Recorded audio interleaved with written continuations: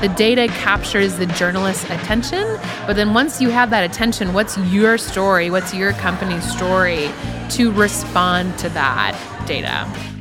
That was Kirsty Goodlett, director of Kettner Group Communications' new Nashville office, and she sat down with us at 3686 Entrepreneurship Festival. Kirsty got tactical with us on how to punch up your PR presence. You're listening to Disrupt the Continuum, a Launch Tennessee podcast powered by Pinnacle Financial Partners, dedicated to entrepreneurs, investors, and ecosystem builders. In this episode, Kirsty discusses the importance of staying relevant in the market, along with highlighting some key resources businesses can use to boost their visibility. And she also explains how customer data can be a vital storytelling tool. We see a lot of business-to-business companies using data, whether it's their own data from their platform or through a consumer survey, which they pay for, to tell a story of what's happening within the market. And then even better, say like, okay, if this is what the data is saying about the market, how can we uniquely as this company provide perspective on that? This season's sponsor, Pinnacle Financial Partners, prides itself on being much more than just another bank. They offer their clients long-term partnerships for growing their businesses. Learn more at pnfp.com. I'm your host, Clark Buckner, and for more stories like this, be sure to visit launchtn.org/podcast. Now let's jump in. Hello, my name is Kirsty Goodlett. I am the director of Nashville for Kettner Group Communications. And at 3686, I have the pleasure of being a speaker. Yes, and I got to start the day off. What a great way to begin the day. And in a packed out session, you're down.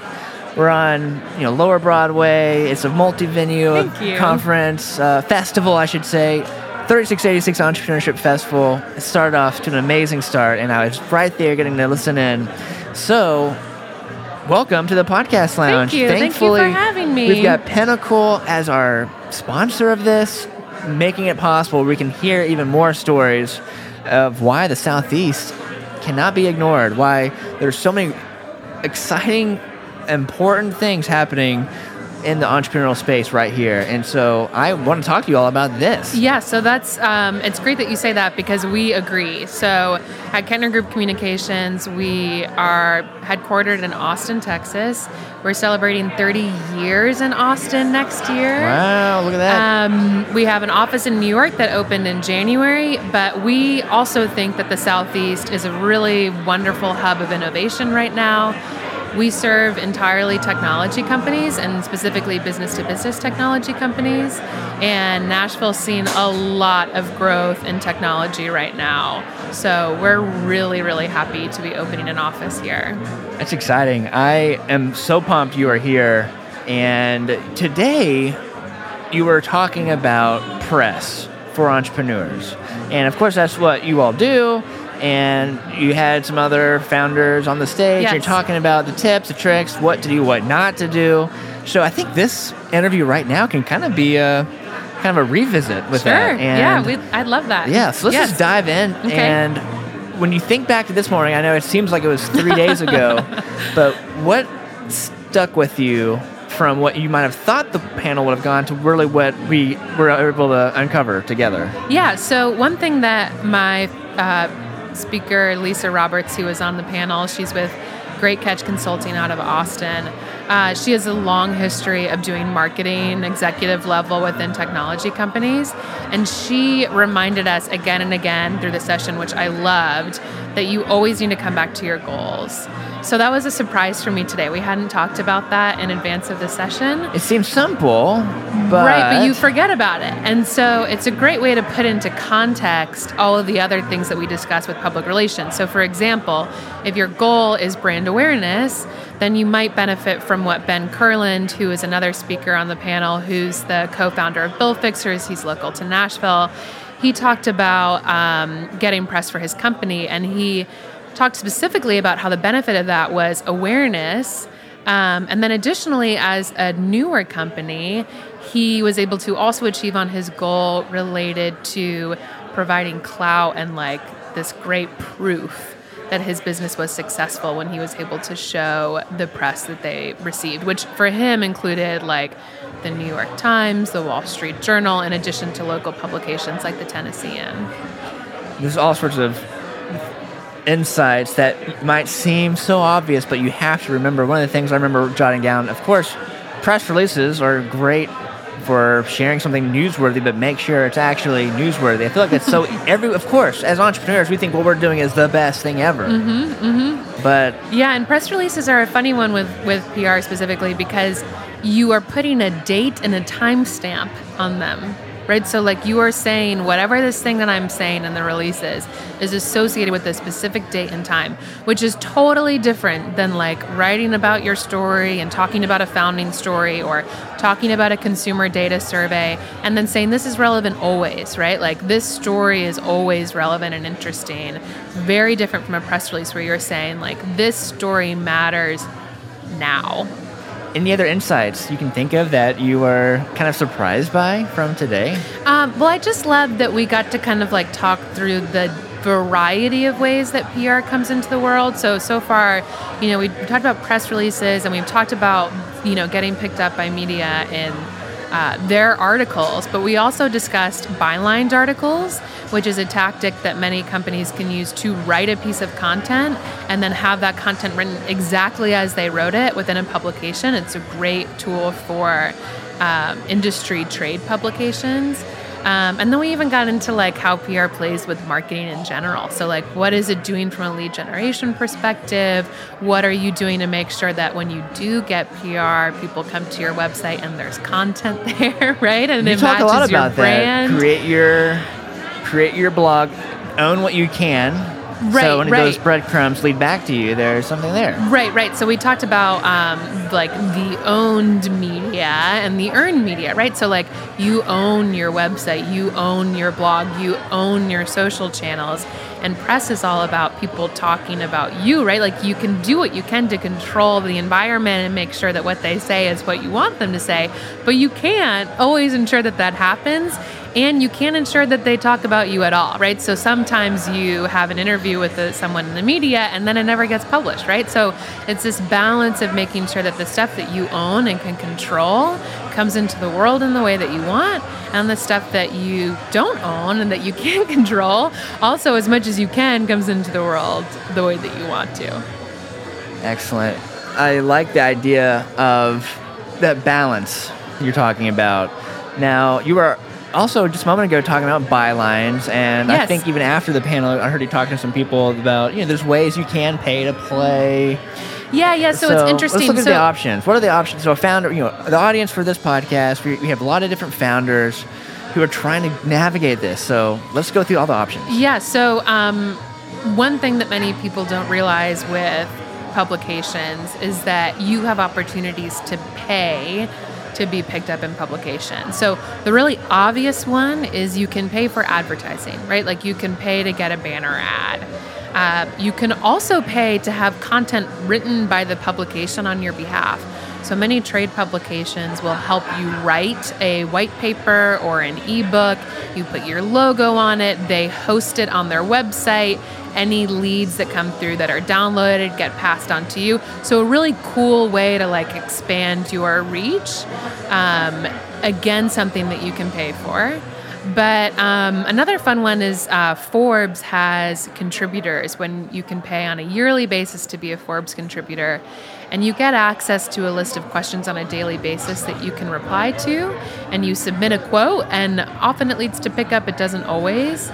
But you end up seeing these articles with Forbes contributors with one question and then a variety of responses. So that's something that you can pay for. And additionally, these Forbes contributors have the opportunity to have bylined articles posted on the Forbes website as themselves as the author. Man, my wheels are turning. There's so many little tips and tricks. Yeah. So what do you love about this work the most? You're expanding to Nashville. Now, you'll move to Nashville, is that right? Well, so I've been in Nashville for 5 years. Oh, my goodness. Yes. Okay. I think I knew that. So I lived in Austin, Texas before this. I was a client of Kettner Group Communications. And I've come back to join their team as their Nashville director in February to open the office, which we did officially on August 27th, which was yesterday. Yes. Right. And you brought some cool people into the panel. All of that. I couldn't make it. I had some other gigs I had to run last night. Yeah, we had a little celebration on Monday with a panel of local and Austin women talking about storytelling tips. And one thing that was really neat from that panel was the fact that storytelling provides access that diverse groups may not otherwise receive if they're not using storytelling to tell their stories. Tell me more about that. Yeah, so we had a great example. Brittany Oliver is a writer and a contributor to Forbes, Fast Company, Essence, and she talked about the way that she writes about diverse groups, minorities or women, and uses press as a way to give those groups access to to all of the readers of that press, so that she can help tell their stories to broader groups. And she had some great examples of women. Her friend, for example, who is an author who wrote a book and was having a hard time having the book turn into a book deal until Brittany wrote about her in a top-tier publication and immediately was able to receive the book deal and gain access to this new opportunity. I love that story. Now, she does a lot of work around mentoring, right? She does consulting work, and she has a program called Lemons to Lemonade, which provides events and advice to millennials in the job environment. She hosted an event last week for Black Women's Equal Pay Day in association with Ladies Get Paid. That was an all-female, all-Black panel that talked about how to make sure that you have pay equity. When you think about storytelling and that phrase, I feel like can be easily thrown around a lot right now. It's very buzz. Like, what's your story? Like, here's our story. Story. Any tips on how to cut through the noise for a startup who's trying to communicate their story? Any thoughts on that? Yeah, a few tips. So the first is get simple. Like, what are the top one or two things that someone needs to know about you that's different from everyone else, right? So that's like your unique piece of the story. The second thing that I'd say in terms of cutting through the noise is knowing your audience. So how do you tell your story differently to different publications, to different media, so that you are making it more likely to get covered by that publication or that reporter? I remember one of your panelists today, they were talking along the lines of another way to stand out is bringing your data. Yeah. People love data, and that kind of goes to what you're just saying. If you have something that no one else has, use it. And that can oftentimes mean data and specific perspectives. Yeah, so when we talk about entrepreneurs, right, like there's a lot of emphasis on the entrepreneur's story, right? Like, how did they come to creating this business? What problem does this business solve? But once that story has been told and you start to think like, okay, now what do I say, right? Like, sometimes if your business is maybe not so sexy or cool, you kind of have to think like, what's interesting to media, right? Like, what do I have that no one else has? So we see a lot of business-to-business companies using data, whether it's their own data from their platform or through a consumer survey, which they pay for, to tell a story of what's happening within the market. And then even better, say like, okay, if this is what the data is saying about the market, how can we uniquely as this company provide perspective on that? So as an example, one of our companies out of Austin is Adlucent, and they're an ad technology company. They did a survey that was a consumer survey around Amazon Prime Day this year. And what they found with their survey was that consumers are shopping at Prime Day to the extent where it's become a back-to-school holiday. And they're not only shopping on Amazon, they're shopping on other websites like Target, which means that consumers have attention that you can make sure that you take advantage of. So from an advertising perspective, like, what are you doing with this trend? The fact that consumers are shopping like it's a holiday and they're going to many places outside of Amazon. So what are you doing from an ad perspective to make sure that you show up? So that's a really great example of how, like, the data captures the journalist's attention, but then once you have that attention, what's your story? What's your company's story to respond to that data? It almost sounds like by telling, I'm not saying this right, but by telling someone else's story helps tell yours. Or telling the story about something in this space, it continues to keep the dialogue going. So you're not saying the same story over and over. Now it's evolving and changing, and it contributes to the thought leadership and everything else. Right. So what's interesting in that regard is we often recommend that our clients look at ways to jump their story onto other trends. So, like, what's happening that's trending in the market, and how can you respond to that? What's a holiday that's coming around? What do you have to say about that? One thing that we've been doing recently, which is a really neat little trick, is we refer to this as rapid response. So if something newsy happens, you can send out a quote from your company responding to that news item. And we often see that leads to pickup by reporters who are writing about that piece of news and don't have the time to reach out to companies and ask for quotes. Make it easy. That was another big theme. Make it easy. Right. So if you give them the quote that you want of them, if you succinctly state the things that you want them to quote, if you provide bullet points, which are easier to read than a long paragraph, right? Like, whatever you can do. Reporters are busy and they want to write about you, but if you make their job easier, they might be a little bit more likely to do so. I love this, and I'm so thankful to capture all of these tips and tricks, and it also serves as reminders of the simple things do matter and they pay off. Anything you want to leave us with before we wrap up? Of course, I'll ask you in a moment how someone can connect with you, but before that, anything else you want to leave us with? Any final words? It is a real joy to sit across from Clark, who has been making podcasts in Nashville for a long time, and to feel like we get to celebrate our Nashville office with this interview. Yeah. So thank you. Aww. Yeah, thank you. It means a lot. I really appreciate that. And how can someone connect with you and your team? Yeah. So again, my name is Kirsty Goodlett. I'm with Kettner Group Communications. We're online at kettnergroup.com. On Twitter, you can find us at Kettner Group PR. It's 1T.